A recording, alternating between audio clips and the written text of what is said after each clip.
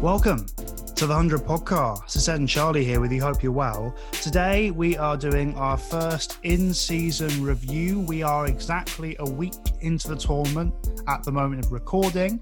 So it feels like a good time to kind of go through our thoughts on some of the teams, some of the tactics, but also just how we think the competition is going. So yeah, that's what we're going to do. Charlie, how are you doing? How are you feeling today? Yeah, I'm good, thanks. I'm good. I've been really enjoying the tournament so far. It's been really fun to see, and I'm looking forward to talking about it, really. I think there's plenty of talking points for us to get stuck into, so I'm happy to get going. Yeah, and we touched on this briefly during the mailbag, but we were at the first ever game of the 100, obviously the Oval Invincibles versus the Manchester Originals and the Women's 100. I wanted to go back on that and just touch a bit more on our experience at the game. Because we said, obviously, we enjoyed it, we had a great time, but I do want to touch on it because it was a really interesting experience being there. And I think very different to any cricket game I'd been to before. Yeah, it was notably different. I think the atmosphere in the ground was the first thing that I felt was notably different. I think the audience there was very different to other games I've seen in the past. Admittedly, this is one game. It's not necessarily the biggest sample size to go off, but it did feel different and it did feel warm and welcoming. And I think at first the cricket did feel different. Obviously, it was the very first 100 game. So I didn't really know exactly how it was going to plan out, how it was going to pan out. You know, I was kind of unsure about that. But I think it felt familiar very quickly. I don't know about you, Ed, but for me, I felt like I clicked with it pretty quickly. And by the end of it, I left feeling like I'd seen something that was fresh, but also familiar. Yeah, it did feel familiar, and the cricket was really good. And we talked about this. The two sides playing were picked because they were two of the strongest sides. There was some fantastic cricket on show. That Dane van Niekerk innings to win the game, genuinely one of the best short format innings I've seen. From the position they were in, her Marizan Cap obviously really put pressure on a really good Manchester Originals bowling attack. You know, that was a strong bowling attack. They have Sophie Eccleston there. They have Kate Cross there. Alex Hartley, World Cup winner there. That was a strong bowling attack, and they put them under real pressure, and it was a fantastic game. And with the cricket side of it, fantastic. I think the crowd was very different to what we'd usually see. And I think it is different. Obviously, that the women's tournament is going to have a slightly more family-friendly feel than the men's tournament. That's just how women's cricket is. But it did feel like a different atmosphere to the one I've been at, maybe for the Kia Super League beforehand. And, you know, it wasn't just like a ultra-friendly, music-focused thing. The cricket was compelling, and people were compelled by the cricket, and the cheers and the interest in the game was really there. So, yeah, it did feel very family-friendly, but also it felt like proper cricket. It did feel like proper cricket. It was, the standard was very high. I really enjoyed the game. As I said earlier, I do think it took me a little while to fully get with the format, I think, but that's fairly understandable. I think that's pretty true of everyone in the ground. I think it was a little bit quieter at first. I think there was a little bit of, time there and adjustment period. But once that clicked, it just felt like a really fun game of cricket to watch. The standard was good. It was entertaining. And just putting aside any of the other window dressing, any of the more aesthetic, entertainment-based stuff, the mileage on that may vary, but the cricket itself was undeniably very good, and I had a great time. Yeah, and there are a lot of families at the ground. There are a lot of families with kids who've clearly not gone to see cricket before. There was a family 2 or 3 rows in front of us, and at first the kids looked very bewildered by the cricket and much more interested in their fish and chips. But then by the end of the game, when it was 20 runs needed, when that Maddie Villiers shot went for 6, which is fantastic, by the way, everyone was lifted, and they felt lifted, and they were really entranced by it. And there were a lot of families there. I know Jared Kimber, the journalist, took his family. He has a really good YouTube piece in it, and he felt it was a nice atmosphere to be there. And it was a nice atmosphere. It was a friendly atmosphere. And I thought that I just really enjoyed the game, and I think it was nice. And I think you can have your debates about whatever you want about the 100. I think it is only a positive for the women's game. And I think that is a really strong start for the tournament. I can only agree. I could 100%. Pretty much the best start the ECB could have hoped for, I think, cricket-wise, atmosphere-wise. I think that's bang on what they wanted. I think they'll be chuffed with it, and I hope they can keep that up going forward because it was really good. Yeah, and we'll get on to the cricket in a moment, because obviously we're cricket focused. We're not going to go too much into the ECB strategy, but let's talk a bit about the crowds. This question that we missed on our mailbag, it came just a bit too late. It's from Michael McGrath on Twitter. He says, whilst the crowds and atmosphere seems to have been encouraging so far, aren't the people going to matches significantly different from the usual T20 Blast crowd? I think that is an important question to ask, because I think at the men's game, it did basically feel like a T20 Blast atmosphere. Whereas at the women's game, it definitely felt that there were new people there. Yeah, I've not been to a men's game yet. I'm going to go on Tuesday, so I think that would be an interesting litmus test for me personally. But yeah, from what I've seen on Twitter and from the TV, I think that's a pretty fair summary to make, Ed. Look, I think it's quite important for the ECB that they do encourage a new audience. I think that's a very, very big factor of this whole tournament. And I think if they don't achieve that, then I think it's fair to say that they have failed in one of their main objectives. But I think time will tell. Yeah, I think the men's atmospheres, from what we've seen, from what we've heard and read and everything, it does feel like there is obviously that T20 blast element, and that's fine. I don't think it's a bad thing to have a T20 blast crowd. It's not a problem if supporters go along, have a couple of drinks and sing. It's not the end of the world as long as that kind of family atmosphere is maintained. But I do think that the vibes at the game do feel different. It does feel that there are new people getting into the game. And it's not just the crowds, by the way, that I think is important. It's the fact that it's on TV and it's on BBC TV, and the fact that those games were topping the numbers for the England-Pakistan series as well on BBC as well, by the way. It does feel like a whole new audience is being engaged there. So, yes, there is obviously that T20 blast element, but I do think new fans are coming into the game. I think the 100, for any sins you might think it has, is bringing new fans to the game because it's on TV, and that's the power of TV. And we can say, oh, what if there's a T20 competition on the BBC? But there isn't. There's the 100. That's what it's here for. So, yes, I think that there's definitely a kind of similar feeling for the men's tournament to the Blast, but equally, there seems to be a lot of families there, and there are a lot of people being engaged by this tournament that I don't think would be usually by the Blast. Yeah, and I think one thing I'd like to add to that is that this season, I think it's maybe a little harsh to expect, a huge portion of the crowd to be brand new fans because it's the first tournament, and predominantly the reach of that first tournament is going to be existing fans. Of course it is. That's just how it's going to work. People who know about 100 predominantly in its first season are going to be existing fans because that's where the discourse around the game is. But I think with it being on BBC TV, with the buzz that's being generated off the back of it being on primetime TV, on terrestrial TV, I think that, as you say, will encourage new fans they'll get them into the game. And hopefully next season you'll see the results of that. So I think it's probably a little too early to be judging either way. Yeah, it is. But we're just going to focus on the cricket, really. That's what we're going to do. And let's get stuck into the cricket. And the first question I have down in my notes, Charlie, is a very vague one before we get into either game-specific and team-specific stuff, is what have we learned about this format so far? There are key differences to the T20, even though it is similar. These 5-10 ball flex overs you can use, the slightly shorter power play. What do you think we've learned from the 100 so far? And what tactics are we seeing working and tactics that we're seeing not working? The first thing I'd like to mention on this front is that I don't think it's necessarily a case of who has the strongest 11 on paper, but more about how the teams are using that 11s and how they're lining up tactics-wise, because I think the Southern Brave, a great example of a side who on paper, squad-wise, are probably the strongest here, but they're not delivering. They lost 2 out of 2. And I think the way they've lined up and the way they've gone about their business has been poor. I don't think they've used their resources very well necessarily. So I think we're starting to see a situation where the tactics are a lot more important.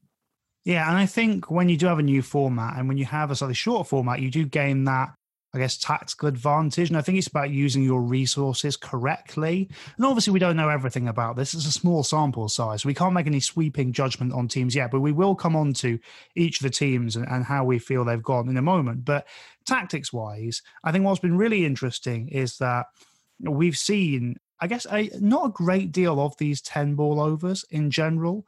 I think there was a lot of talk about maybe you give your new ball bowler who swings the ball like a David Willey or a Luke Wood 10 in a row at the start. But what we've seen actually after a set of 5, the fast bowlers have really struggled in the next 5. It's been different in the women's game, I think, whereas Marizanne Cat bowled very well with 10 in a row. And I think that's been more effective. I think the likes of David Willey and these guys who are given 10 at the top with the new ball, the seamers are struggling because we're seeing their second set of 5 be far more expensive than their first set of 5.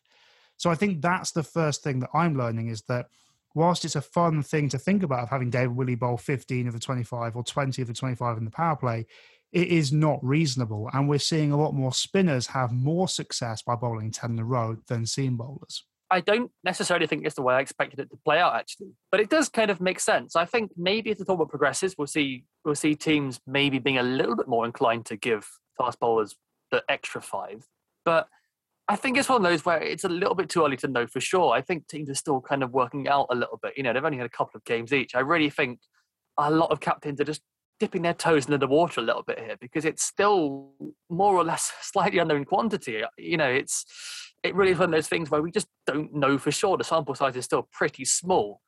I can see there being a few more 10-ball spells in the power play with seamers. I can see that coming more towards the back end of the tournament. But that's just my prediction based on absolutely nothing at all. Yeah, I think for me, there's an element of this. And I think the first game ever, the Originals versus the Invincibles, the women's game on the Wednesday we went to, was a very good microcosm for how I think these 5-ball over tactics are going to be used. So for the Invincibles, Marizanne Kapp bowled 10 in a row. She got Emma Lamb out in her second set of 5.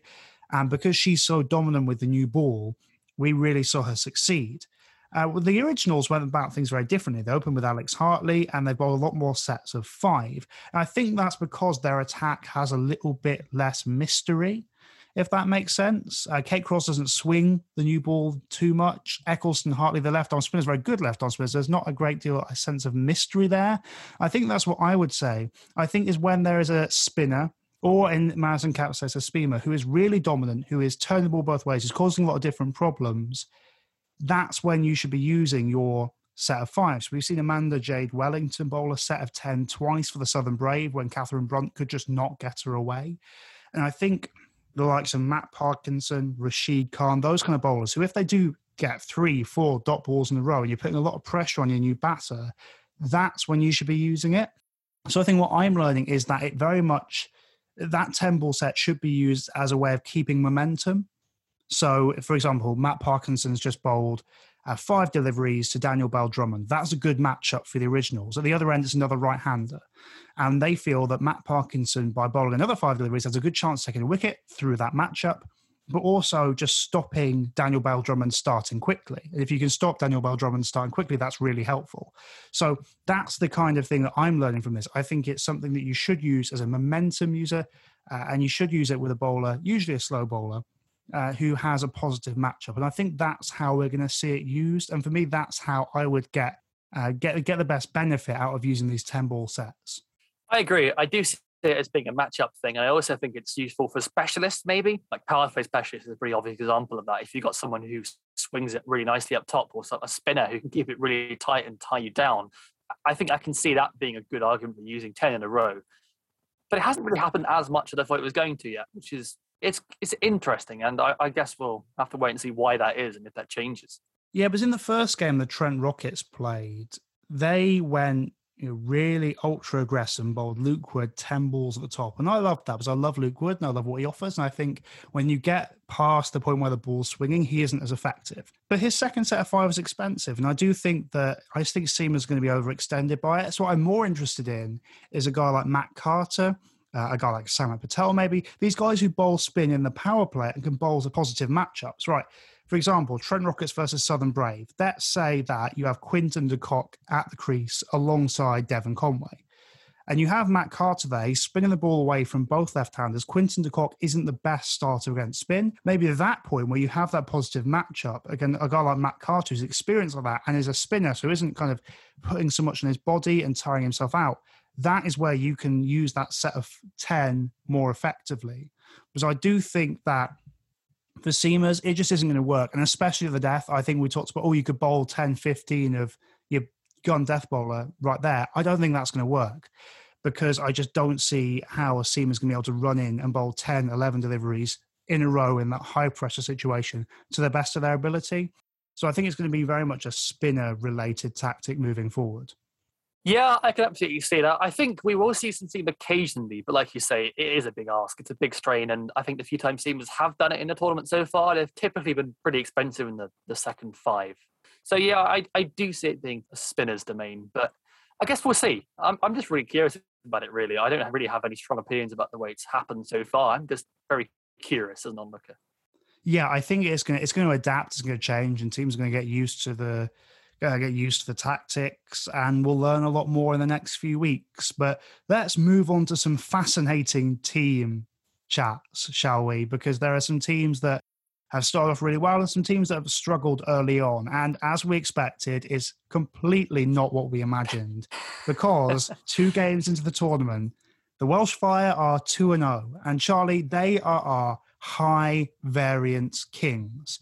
We talked about this a lot in the preview. We thought their team was the weakest, but we said there is a chance that they can win this tournament because it's a high variance approach. And when we talk about high variance, what we mean by that is a very risk-reward scenario where you are risking everything. It could go diabolically wrong. You could fall flat on your face and it could go disastrously, or you could absolutely blow opposition away. And that's basically what's happened to the Welsh Fire twice. They've put on really good totals and their bowling attack has had just enough to keep them in it. So 2 games in, this high variance approach is working. Obviously, we can't judge them after 2 games, but Charlie, the Welsh Fire have been really, really fun to watch. The Welsh Fire are absolutely hilarious. I've been mesmerized by them so far. I just don't understand anything about it. They just shouldn't work at all, yet they have been. The one thing I will say about the Welsh Fire's bowling attack, which I think is quite an interesting fact about them, is that I feel like their seam attack and their spin attack almost could be from different sides.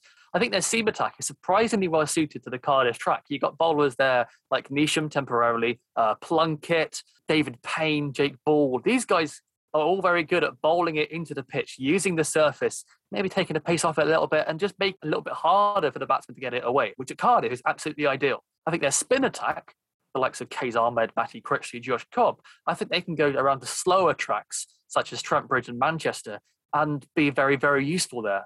They can turn the ball, they can bog you down very nicely.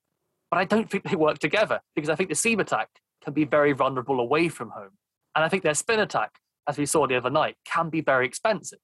At home, particularly at Cardiff, where the boundaries are short, and if they're not careful, they can just be hit for 6 straight back over the bowler's head with relative ease. So I feel like there's a bit of a mismatch there. And I think it's quite interesting to see the bowlers so completely on different pages. They're so strange, but I'm kind of here for it.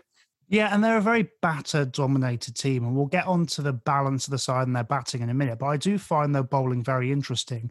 The fact that the other night they opened up with Glenn Phillips, who is a wicketkeeper, and we know he bowls, but it was weird that they opened the bowling with him. And I know, obviously, Quinton de Kock's there. They wanted that strong matchup, right? But Josh Cobb is there. Josh Cobb once took 3 for 13 in the T20 Blast final for Leicestershire.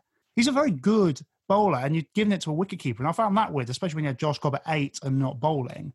And that's going to be about the balance of the side, which we'll get onto in a minute. But as you said, I do think there is something with this bowling attack, but it is fragile. Matthew Critchley, they're giving him the new ball. I'm not sure that's the best role for him. He's been okay so far, but I don't think that's going to work. I think Jimmy Neesham came off the other night, 15 deliveries, 5 runs, 3 wickets.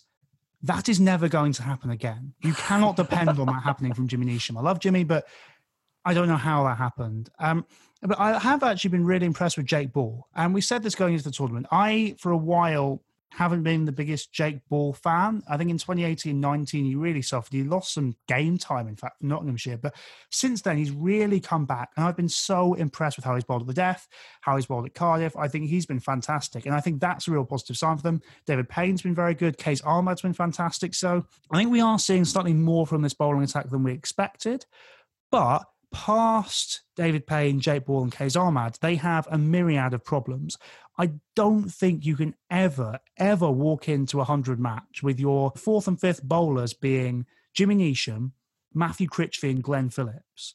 The fact that they did that and won a game astounds me. And I think the balance of that side is just not going to work long term. We said this in our team preview. We thought Liam Plunkett was the key because of what he offers in the middle overs and what he could offer on that Welsh Fire team, just for balance's sake. I really don't think the way they went about it last night, whilst it worked, is ever going to work again. No, I think what I found really bizarre about that particular game is that Welsh Fire made a handful of potentially game-losing mistakes and still won quite comfortably. For example, Josh Cobb batting at 8 didn't actually get to bat and didn't bowl a single ball. Specialist fielder. He is in what I now call the Josh Bohannon role. Now, no disrespect intended to Josh Bohannon, but he has filled that role at Lancashire a little bit where he bats at 8, doesn't bowl, and is basically a spare man. Now, in franchise cricket, you cannot afford to have a spare man. if you have a spare man in your team, you've essentially recruited poorly. There is no other way around it. You've recruited the team poorly if that is the team that you're having to field.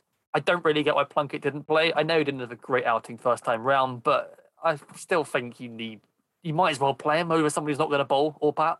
Surely you want the extra bowling option if Cobb's not going to bowl. Although personally, with that 11, I would have bowled Josh Cobb in the power play alongside David Payne. I feel like if you have David Payne and he's not bowling up top, I don't understand why. I just don't get it because that's what he's so good at doing. At Gloucestershire, you see it all the time. You swing the ball, it'll be hard to get away. Why don't you open up with him? I don't get it. Yeah, they went for the positive matchup, I think, is what they did. And I think there is a point where that is, you always want that positive matchup, but I think when you have David Payne, you always give the new ball to him. I think when you have a bowler that swings the ball, unless there is something you really believe that this matchup is going to work, this is going to benefit you. When you're faced with a top order with James Vince and Quinton de Kock, you cannot bowl a wicketkeeper and think, right, let's try and play the matchup and try and keep him down. You've got to try and get him out. And I don't think they went about that correctly. So that whole team is a mess. And that they are going to be interesting to watch now that Johnny Bairstow's leaving. Obviously, Ben Duckett's been in fabulous form. Tom Banton is a class player. But I am interested to see how they get on without Johnny Bairstow, because obviously he's their team, basically, I think. And the big scores they've been able to put on have really helped this bowling attack out. So it is a high variance approach. It's high risk, but I'm genuinely loving it. And I don't know if they're going to continue this. And I don't think they will. I don't think you can put out that team again and win, but it is very, very fun. I don't think they've got the squad depth to be particularly consistent. I think these two games might prove to be a bit of an outlier. I'd love to be proved wrong, in all honesty, because I think they're really fun to watch. But I just don't think the bench options are particularly strong. And I don't think their first team, if I'm honest, is particularly strong either. I think the balance is very questionable. I don't really know what they're going to do when Bairstow goes. I would suspect that Duckett moves up to open. Josh Cobb will probably start into the middle order and maybe Plunkett comes in, but I don't really know. They'll probably surprise me in bringing someone like David Lloyd or Ryan Higgins, maybe. I don't really know. And I think that's my one issue with the Welsh Fire is that I think whatever particular lineup you go for, there's an issue there. And I don't think that they're going to be able to get away with it as they have done these last two games. And you know what they're going to do, Charlie? They're going to back Lewis to Ploy at 3. That's what they're going to do. Gosh.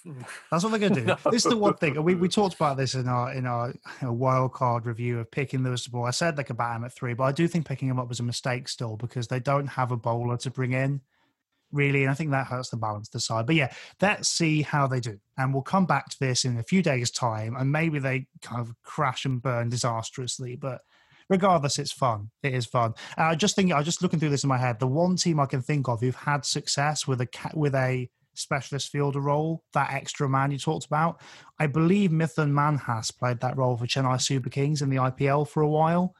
So I think it has been done, but it's not ideal. Let's move to the polar opposite of the Welsh Fire, the Southern Brave, the team that everybody has been lauding, a team that we thought was probably a top 3 squad in the competition. Charlie, 2 games in, they've been pretty bad. Their team selection's been a bit weird. They started off with 3 left-arm spinners and didn't play Jake Linsett. Then they played Jake Linsett, but they dropped George Garton on a pitch where there was a lot of bounce and some pace from him hitting the deck would have been useful, I think. So 2 games in, they've lost 2, and I think they are still trying to work out who they are and how this really strong squad works. It's a really, really weird one.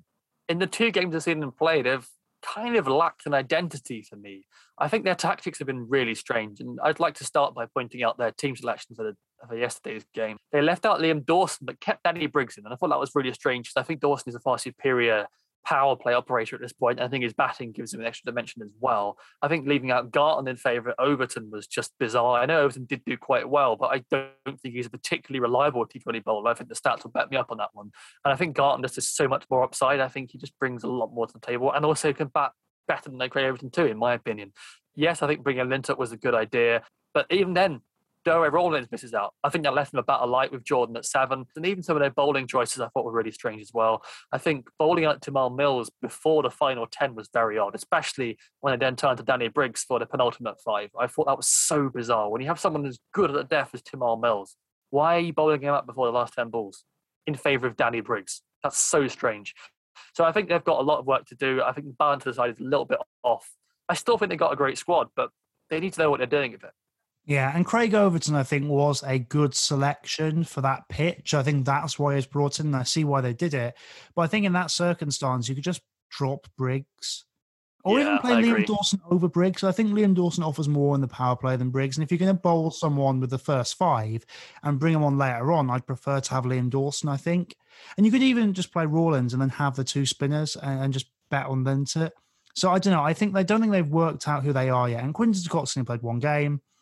And Collins and Grandon going in for Andre Russell it's a loss, obviously. So I do think they've had their early struggles. But, Mahela Jayawardene is the king of starting a tournament badly, as are the Mumbai Indians. Mumbai Indians never win the early games. They always peak, and here's the good old cricket coach's line for you. They always peak at the right time. Towards the end of the tournament, you always want to peak then. So I do think the Southern Brave have talent, and we can't judge them on a small sample size. But what I would say is they really need to take a look at how they're balancing the side. If Jofra's back by Friday, I think they hope he's back by Friday. That would be a big plus. But I think this batting lineup has a lot to be sorted. I do think they missed Delroy Rawlins. I just think they haven't found that completely perfect balance yet. And when they do, they could be really good. But for now, they're 2 games in. They've lost 2 games. And when you might in this tournament have to win 5 games to go through, and it's a short tournament, 8 games, they have to find their feet quickly. They're going to have to go on a run now. In such a short tournament, it's tough to do this. So they're in trouble early. Yeah, I agree. And I think it's going to be even harder because I suspect we're going to see a fair few more changes in the next couple of games for them as well. I still think they're trying to work out what that strongest 11 is. And as we all know, chopping and changing teams can make it difficult to get a run of form going because roles are changing, positions are changing, players are a little bit unsure about what they're doing. And I think that's pretty clear right now. I think when you've got a lineup where you're relying on calling the Grandholm to bowl overs in this format of the game, I think you've maybe made a selection mistake there because I don't think he's a great T20 bowler. And he's a terrible T20 bowler. He's a terrible. Yeah. I love Colin, but he is. There is no more diametrically opposed bowler in Test cricket and T20 cricket than Colin de Grammont in history, right? His Test economy rate is about 2.41, I believe. Keeps on a really tough line. He's tough to get away. If you remember the 2019 World Cup final, really tough to get away there. In T20 cricket, he is bad. Like his economy rate is in like the mid 9 point whatever. It's like 9.4 something. He's not a good T20 bowler. And as much as I like Colin, there is no point where I'd ever throw him the ball. I'd have to have a bowler injured or something. So I do think there's an issue with that side. And I think I prefer to give Rawlins the ball over Collins, maybe get him in the side. But look, we'll see how they go. I think it's going to be tough for them, but maybe they go on a run. They have the quality to do so, and we'll see how they get on. And also, they're not losing anyone to the Test squad, which I think is important. So that'll help them as well. Let's move on from the Southern Brave. We're going to call them the Mumbai Indians this tournament. Great squad, start badly, peak at the right time. Let's talk about the RCB of this tournament, the Northern Superchargers. Stacked top order who score lots of runs very quickly, quality leg spinner, dodgy domestic seam attack, and a captain who in the heat of the moment continuously makes really bad decisions. The Northern Superchargers are just RCB, and Ben Stokes completely lost his nerve the other night against the Trent Rockets, and they've started this tournament really badly as well. Yeah, I'd actually like to say that the Superchargers remind me a lot of Brisbane Heat. That is a good take as well. That is a good take. Brisbane Heat, one of my all-time favourite banter franchise teams. And obviously, Darren Lehman connection is the first point of why they're very similar to the Heat. But they also have this incredible quality to have players who you think can win the game with the bat and just don't. They just collapse and lose their head. And every time you think, how the hell have they done that? How has that happened? So that's why, for me, the Brisbane Heat. I do think, and I will maintain this, that they still have the personnel to do well in this tournament. I still believe that their batters can do very well for them here. And I do think that with Rashid, with Callum Parkinson and Majid, they've got a really strong spin attack too. But I just don't really think they're lining up in the way they should be. I think they've made a few head-scratching decisions. I think they're just playing their cricket the wrong way currently. They need Faf. That's what they need. Like, they need a captain who knows what he's doing. I love Ben Stokes, but when the streaker came on, in the middle of the game, he asked for a delivery to be re-bowled, which had only gone for a single. He asked to be re-bowled, and Alex Hales smacked the ball down the ground. He dropped it for 6.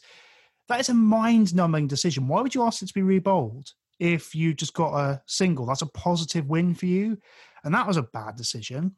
And I just think this team, and Brisbane Heat is a really good way of going about it. It is similar. They have the Bash brothers at the top. They have that dodgy seam attack again, who are all a bit too right arm. They do have David Willey, but it is very, I think there is a family in domestic franchise cricket. Brisbane Heat, RCB, the Northern Superchargers. They have a lot of similar coaches, a similar thinking, but also very similar bad results. I think they need to change something about that side. I think bringing in Callum Parkinson was a really good choice. I thought that worked really well. And that spin attack, as you said, Rashid, Majib, and Callum Parkinson worked brilliantly. But then they didn't bowl Callum Parkinson out, which I thought was a really strange decision because he bowled brilliantly all night. So I do think that team is in trouble. I'm not sure if Ben Stokes, this is going to sound really harsh, but I think Ben Stokes leaving it might not be the worst thing. It genuinely might not be the worst thing because they'll have, I don't know who's going to come in for him, but they'll have a different leader and they'll have, I don't know, it might just calm the team down because he did cost them the game last night. It's harsh to say, and you want Ben Stokes in your lineup, but I do think they need to sit down, calm down, and go about things a very different way. Yeah, I have to agree. I think I'll be making a couple of tweaks to their lineup. Personally, I know John Simpson pretty well the other day, but I don't necessarily know if he plays for me. I think they might want to give the gloves to Kola Cadmore potentially and bring in someone like Jordan Thompson, who offers you a bit with the ball, but more importantly, can give it a really, really big hit with the bat. They also have Dane Villas currently, which is a really bizarre one. One of the most funny narratives of the tournament so far. Obviously signed for huge money in that 125k bracket in the original draft back in 2019 for their arch enemies, the Manchester Originals, before crossing the waters. There aren't any waters there, are they? Before crossing the border over to Headingley. And what I find quite funny is that they signed him as an overseas replacement for Taffy Plessis and then didn't play him, which I think is probably the correct decision, in honesty. I don't really know what's happening there. But maybe he'll play the next game if Stokes goes out. I don't know. He shouldn't. John Simpson is a good keeper. He should play. I do believe that John Simpson should play. And we thought about this before the tournament. We did our predicted best 11 and we thought they wouldn't go with Simpson because they go for the batting. But I do think John Simpson is worth it. So I don't know how they're going to change things, but I do think that they're just so dependent. And here's my thing, Charlie. They have lots of talent, but there is a very easy way of going about attacking them. Right? Adam Lyth is a fantastic cricketer. Chris Lynn, very destructive. You know what I'm doing first up? I'm bowling spin. And you know you're bowling spin, and you know they don't start as well against it, and it's a problem. You know your matchups throughout the team. You know how you're going to get after this bowling attack. I just think that there's a very easy blueprint for beating the Northern Superchargers, as good as that spin attack is. And what they really need to do next game is bowl 60 deliveries of spin. That's what they really need to do. There is a good team in there, as you said, but I think Darren Lehman is a limited coach, in my opinion. I don't think he's ever been a good T20 coach, really. I don't think we've ever seen him have a great deal of success in T20 cricket to an extent where I've never seen him take a roster and make it considerably better than it is my point. So I think they're a limited team currently. I don't know what they can change, but they do have the ingredients there with that great spin attack and a very destructive batting order. And Harry Brook, by the way, has been fantastic. We love Harry, our boy. Go check out our interview with him. He's been brilliant, one of the breakout stars of the tournament. So they have a lot there, but I think the Northern Superchargers are limited at the moment, and they are the RCB of this tournament. On better news, the Northern Superchargers women are 2-0, and Jemima Rodriguez, Charlie, has been basically the player of the tournament. Oh, she's been absolutely superb to watch. I've been loving watching her bat. She's just so good, so classy. She is classy, and that 92 not out against the Welsh Fire was an incredible innings. The Welsh Fire collapsed in the first innings. They didn't put on the total they should have, and then they lost some early wickets, but she was just fantastic. That was a genuinely incredible innings. I watched it live, and I was just mesmerised.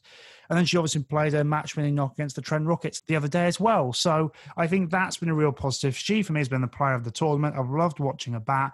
And I thought that Northern Superchargers women's lineup was a decent side, but they did need someone like Jemima Rodriguez to kind of take on the mantle and score runs and win games for them. And the fact they have a match winner like that has been really great. So Jemima Rodriguez really has been, for me, the player of the tournament. She's been in fantastic touch, and that has been really, really brilliant to watch. And we're going to do some separate women's team reviews as well, but there's a couple of things I wanted to mention in terms of the tournament, Charlie. And the start of that was the Trent Rockets, because I find their lineup very intriguing. And we're going to get onto a couple of other teams that I like as well. But the Trent Rockets I find really intriguing. You look at their bowling attack. You have Joe Johnson, right, who's opening the batting for them and bowling. Catherine Brunt bats at 4 and opens the bowling. Nat Siver bats at 3 and will bowl 20 deliveries. Sarah Glenn will bowl 20 deliveries and bat 7. Catherine Bryce could bowl you 20 deliveries and should bat 6. It feels like this whole team is too full of all-rounders and they haven't actually got the batting lineup right because Catherine Brunt at 4 hasn't worked. And it just feels that they're too top-heavy, and I think that they are going too aggressive at the top. They're playing Tommy Jo Johnson at the top, and she's being ultra-aggressive, and that's great. And Catherine Brunt comes in at 4 and is a hitter of the ball. I just feel they're not giving themselves the chance to build the innings correctly, and I don't think that team dynamic is working yet. It feels a little bit like they're too dependent on a handful of all-rounders who are basically trying to do everything, both the bat and the ball, and it just doesn't work. I don't think you can rely on that many all-rounders all the time because they're not always going to come off, and if they don't, you're probably going to struggle to win the game. So I think there may be a few specialists light, both with the bat and with the ball. Yeah, and I think they lost the other day to the best team in the competition in my mind, in the Southern Brave. I think they really are a fantastic cricket team. And I think that top order they possess is so destructive. Smriti Mandana, Danny Wyatt, Sophia Dunkley, Stefani Taylor, Maya Boucher, that top 5 is electric. And then when Amanda Jade Wellington, the leggy, they've got Lauren Bell and Anya Shrubsole, who've been fantastic. Lauren Bell, we talked about her pre-tournament. I said she's going to break out. She has broken out. So, yeah, I think that Trent Rockets lineup is weird. And I'm excited to see how they tinker with it because there's lots of stars there. But, yeah, I just love watching the Southern Brave play. As I said, we'll get on to that in a different episode. But I just wanted to talk about the Southern Braves. I think they are the easy favourites now. I look at that side and they are dominant. It's not just a dominant roster like the Southern Brave men. They've got that. They've got their balance correct, and I think that's fabulous. Let's move on to the Birmingham Phoenix, Charlie. They are a team that we love, obviously. They've had one game against the Spirit, which they won, one game against the Originals, so they got smacked. It does feel like they're a bit all or nothing, and we touched upon this in our mailbag, but they do seem like they're going to go really well one game, and then another game they can just collapse. And I think they're probably going to be okay with that, just given the way they've set up. I think they're probably expecting that's how they're going to go. I think that is just something you have to expect a little bit when you play that way.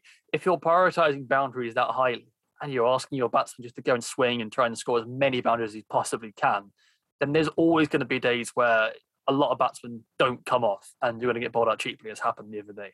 That's going to happen. I guess really the key for them is how do they minimize that? How do they make sure that their approach comes off more often than not? Because if it does come off more often than not, then I think they could have a real shot at doing very well in this tournament. If it doesn't, then they could finish bottom. I think that's just one of the teams they are. They are, as you say, all or nothing. And it's interesting. It's really, really interesting. I think for me, they're one of the more intriguing teams in this tournament just because of that dynamic. Yeah, I think when we talk about the Birmingham Phoenix, we have to talk about process, not results. We have to talk about the way they're going about it, because when you do go for that high boundary percentage way of playing, when you do go aggressive, it's not going to work every time. And you can't win every game of cricket you play. And teams shouldn't try and win every game of cricket you play, because that's a fool's errand. What you want to do is win enough games to finish third. Now, that's all you need to do in this tournament. Now, I do think that the other day against the Manchester Originals, where they're skittled for 87, they come off there, they get 130, they win that game. And it could have come off. But I do think if they're just on that surface, if they could have hung on a bit more and got 110, 115, they could have been in that game. So I am interested to see how they go. And I have enjoyed watching them. I think they've got a good bowling attack. I think they've got a good team balance there. I think they have the kind of rotational pieces to change things as well. So I'm actually really excited to see how they go. But we talked about this in the mailbag, but I do think that process is important about the Phoenix. We'll get onto them later in the tournaments. They are fascinating, but I think we'll see them continue to have success. It won't be every game, and maybe it comes off a bit disastrously at times, but I do think the process they are using is good. So we'll see. It's an interesting side to watch, and I'm intrigued to see how they approach the rest of the tournament. Yeah, one thing I'd just like to say about the Phoenix before we move on to other sides here is that I feel like the squad they have assembled isn't necessarily gelling currently with, I think, the way that Vittori and the coaching staff want to play. I think there might be a little bit of friction there. That's just my opinion. But just looking at Vittori's previous sides, And looking at this squad, I'm not sure it's the best match. I do believe Andrew McDonald would make a better fist of the squad. Yeah, I think it's interesting because there's definitely a Vittori DNA, and it's worked at times in the past, and it's not worked at the times in the past. And I do think that he's a good cricket mind, but I do think there are some questionable decisions in their 11. For example, Daniel Bell-Drummond batting at 5. For me, that's not going to work. I love DBD, fantastic cricketer. If you opened up with him, maybe I'd be happier about it, but I don't think you can put him at 5 in a T20 side. And that is an issue, as we've talked about the fact that everybody bats at the top of the order. All the good batters bat at the top of the order, and DBD is a good player. But I do think they could have played a Smeed there instead. And I think that might have been a more sensible choice, because I just think DBD does look a bit worried against spin and the middle overs. And yeah, I just think that side isn't quite balanced yet. They will find that balance. I do think they will, but I just think there's just a little bit of tinkering that could be done, because they want Liam Livingstone to bat high up, because you want Liam Livingstone to face as many deliveries as possible. You want Moeen Ali to bat high up, because you want Moeen Ali to play as many deliveries as possible. But then you are putting DBD in a weird situation. So yeah, I agree with you. I think that Vittori will have to work out how that batting order is going to be used more efficiently. I do think he's done a good job with the bowling attack. I think that's working, but I think there is a couple of tinkers he needs to do with that batting team. Right, let's go. We're going to skip through the next couple because I think we've talked about them before a lot. There's two categories of teams here. The Originals and the Rockets are in one, and the London Spirit and the Oval Invincibles are in the other. Let's start with the Originals and the Rockets. The Originals, as we said, are a team that are really going to depend on home advantage, and they're going to use that, and they did against the Birmingham Phoenix, and they're going to be very disappointed. I think today, we're recording this in the afternoon, it seems like their home game against the Northern Superchargers is going to be rained off, and that is going to be a huge, huge loss for them. So they want to win every single possible game they can at home, and that's going to be a miss for them. But they've done well with their home advantage, and the Trent Rockets also, I think, have done well in their opening two games in terms of how they've approached using their home advantage. And I actually think the fact that they brought Matt Carter in the other day was really good for them. And I think they are starting to understand better how to use their squad. So these are two teams, Charlie. Trent Rockets have won both games. Originals are 1-1, that I think are starting to understand how to use their resources correctly and are having early success in the tournament. Yeah, I've been very impressed with both these sides, actually. Rockets won 2 out of 2 and thoroughly deserved, in my opinion. I think they've just built a very strong squad there for the home conditions. And as we said, if you can win your games at home, then you're probably going to go through to the top 3. So I think they've gone about their business very well. I think they've got batsmen who are pretty good at batting on slower pitches and not necessarily hitting too hard. I think, obviously, the boundary percentage is such a valuable statistic, but I think in guys like Root and Milan, they've got players who don't have to do that. They can rotate a little bit more when the boundaries aren't there for the taking, and they can keep scoring. And I don't necessarily think that's always a valuable quality, but I think on some of the slower pitches we've seen in this tournament thus far, I do think it can be useful, and I think we've seen it be useful. And obviously, the original spin attack has been very, very good. I've been particularly impressed by Calvin Harrison and Tom Hartley, actually. Obviously, Matt Parkinson is quality and superb, and we've waxed lyrical about him in the past. But I think in Hartley and Harrison, you have two players who are maybe slightly lesser known, but have really come through and shown that they're quality spinners, and they've done very well here. Harrison has really rapidly ascended through the ranks from essentially being a university student, not really expecting to have much of a hope in the professional game, to now playing in 100 and playing under Josh Butler's captaincy and doing incredibly well. Tom Hartley too, he's proving very, very useful both in the power play and depth. They're both really good cricketers, and I think that the Originals have recruited well and their tactics are very much spot on. Yeah, and we've talked a lot about the Originals, and we won't go on about them too much because we do enjoy the way they're built. I think Tom Hartley, we knew he was a very good cricketer going into this, but he was actually on the Wisden Fantasy League. He was the cheapest, I think the second cheapest bowler you could get. And he's been in my team in the Fantasy League, and that's why I am top of the 100 Podcasts Premier League. But it does feel like he was a bit undervalued there. And we both really like Tom Hartley. I think he's a good player. And I think it's nice to see him get his shot. And the fact he's bowling difficult overs as well, which he's done for Lancashire for a long time, is great. I think, as I've made the point before, Calvin Harrison, as good as he's been, doesn't make it into my best original side when Colin Ackerman's back. So I think the value of having a bowler who turns it away from the left-handers is important, but been hugely impressed with Calvin Harrison. Before we move on to the two London teams, can we just talk about that Trent Rockets game against the Superchargers? We picked up a bit in the Superchargers chat where we talked about Ben Stokes throwing away the game, but Goodness me, that was a fantastic finish. Matt Carter, Iceman, coming through. Alex Hales had a really tough start to his innings, but came through with a crucial 40. But I was chatting to this with our friend Jack Butler, who's covering the Trent Rockets for the 100 Rising as a kind of writer. I talked about the fact that Rashid Khan batting at 9 in the opening match was a crime against humanity. He came in at 8, which is still too low for him, I think, made 25 off 12, and he, I think, really changed that game. And it was just a remarkable finish. And I think it was another moment where actually we could see the cut through of the 100 to the fans. It was a fantastic finish, great atmosphere, and just wonderful cricket. And it's a game that I think will live in the memories of people who were there. I think it will. It's a superb finish. And I think it was a great advert for the game too. I agree with you on Rashid Khan. I think they could use him as a floating pinch hitter potentially at the spin, because he is a great finisher. Surprisingly undervalued in that role, I think. I don't think he's that far off being a genuine all-rounder at this point in T20 cricket. He's such a good hitter. Yeah, I think he is a genuine all-rounder. And I think a lot of people, when they see a really good hitter at 7 or 8, let's get him up the order. I don't agree. I think Rashid Khan is very good at the death, and I think you just use him at 7 or 8, and you can move him up and down depending. But the power he has, the way he hits, he has such power. It is very MS Dhoni at times, the way he uses the helicopter shot.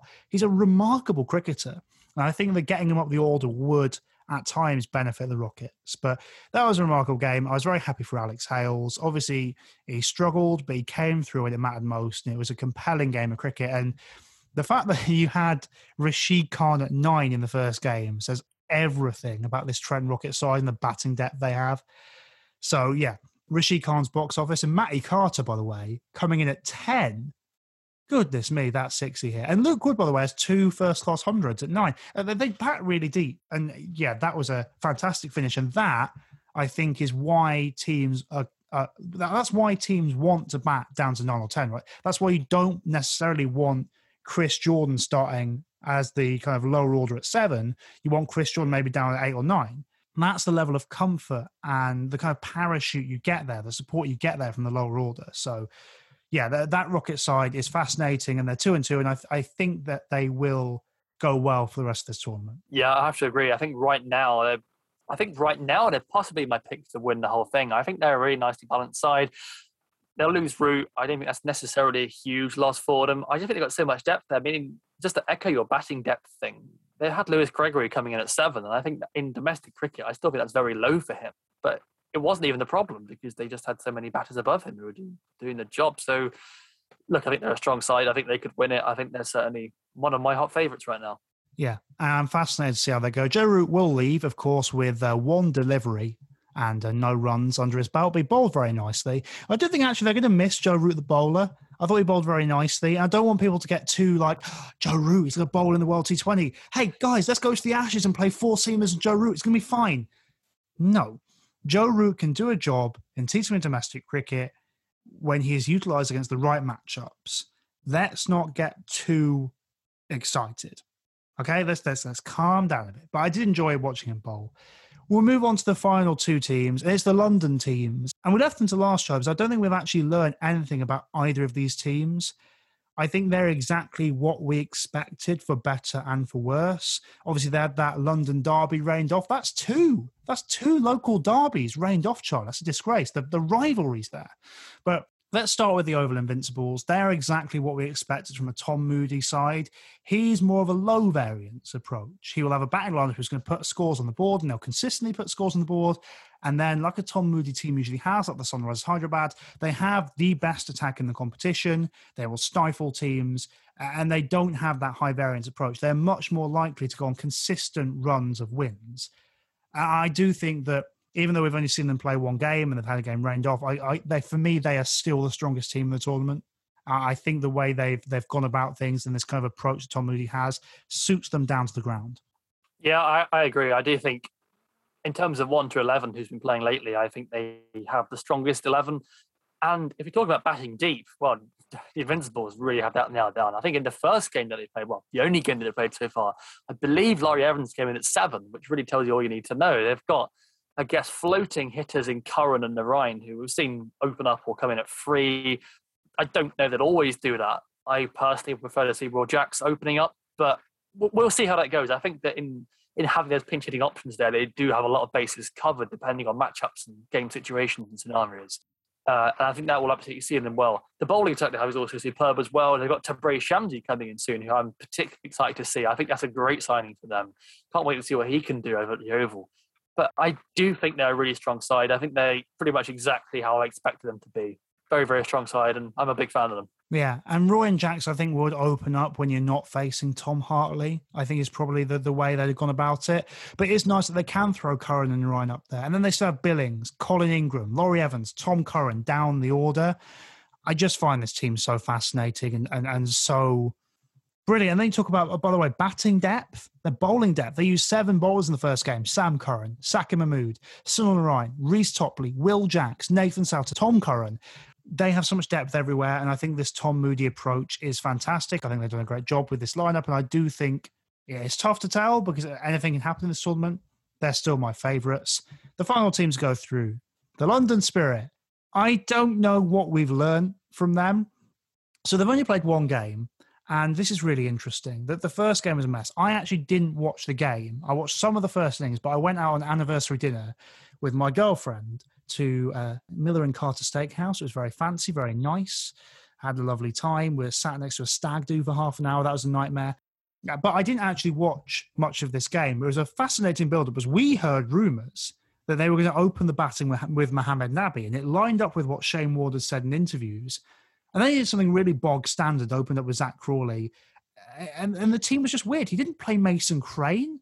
He didn't go in with the leg spinner. I don't know what that was about, because we all thought Mason Crane would play.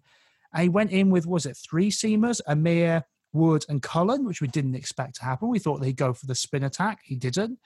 And I don't know what we've learned, but was it just bland for you, Charlie? It felt bland to me. I don't know about you. It wasn't the Shane Warne I expected. I was expecting funky things like Nabi opening the batting. And that wouldn't have been a great ploy, I don't think. It would have been very funny. But it just felt bland. It didn't feel like what a Shane Warne team should be, which is incredibly overly complicated and tough to understand, but should be very effective. Do you know what I mean?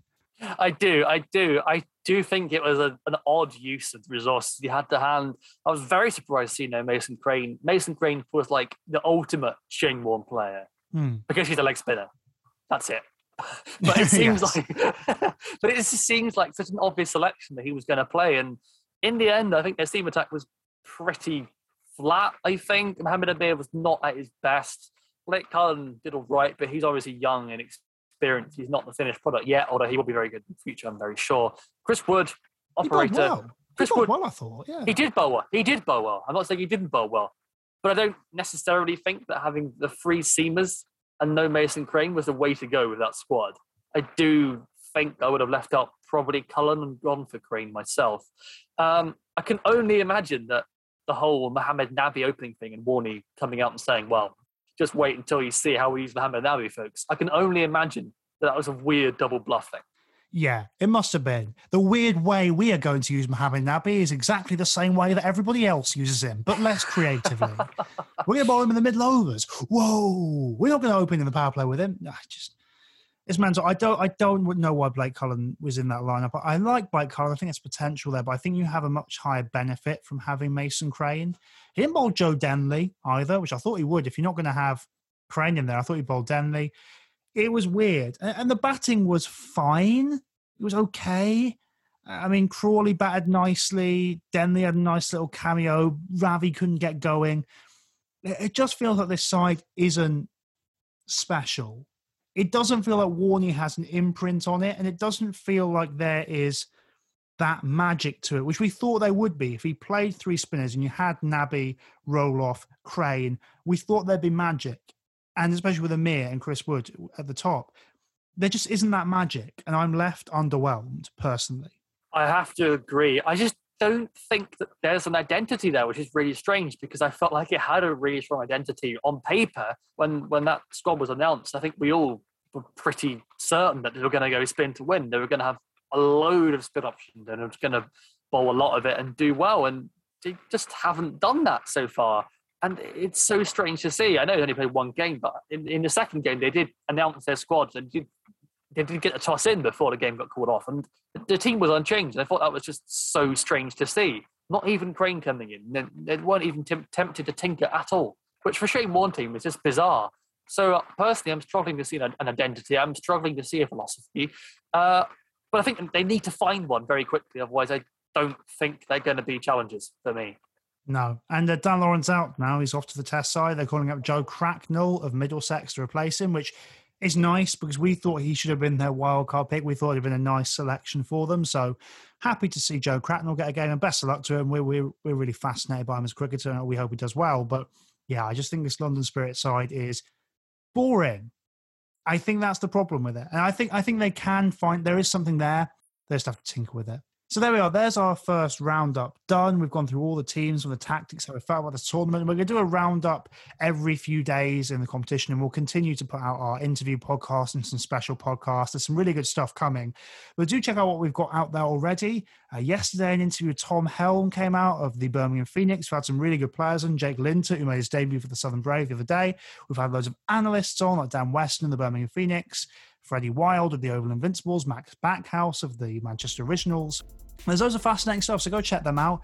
Follow us on Twitter at Podcast100. There's loads of good stuff there. If you want to send any suggestions or questions in for our mailbag, go to at Podcast100 on Twitter. But thank you very much for listening to the 100 Podcast, and we'll talk to you next time.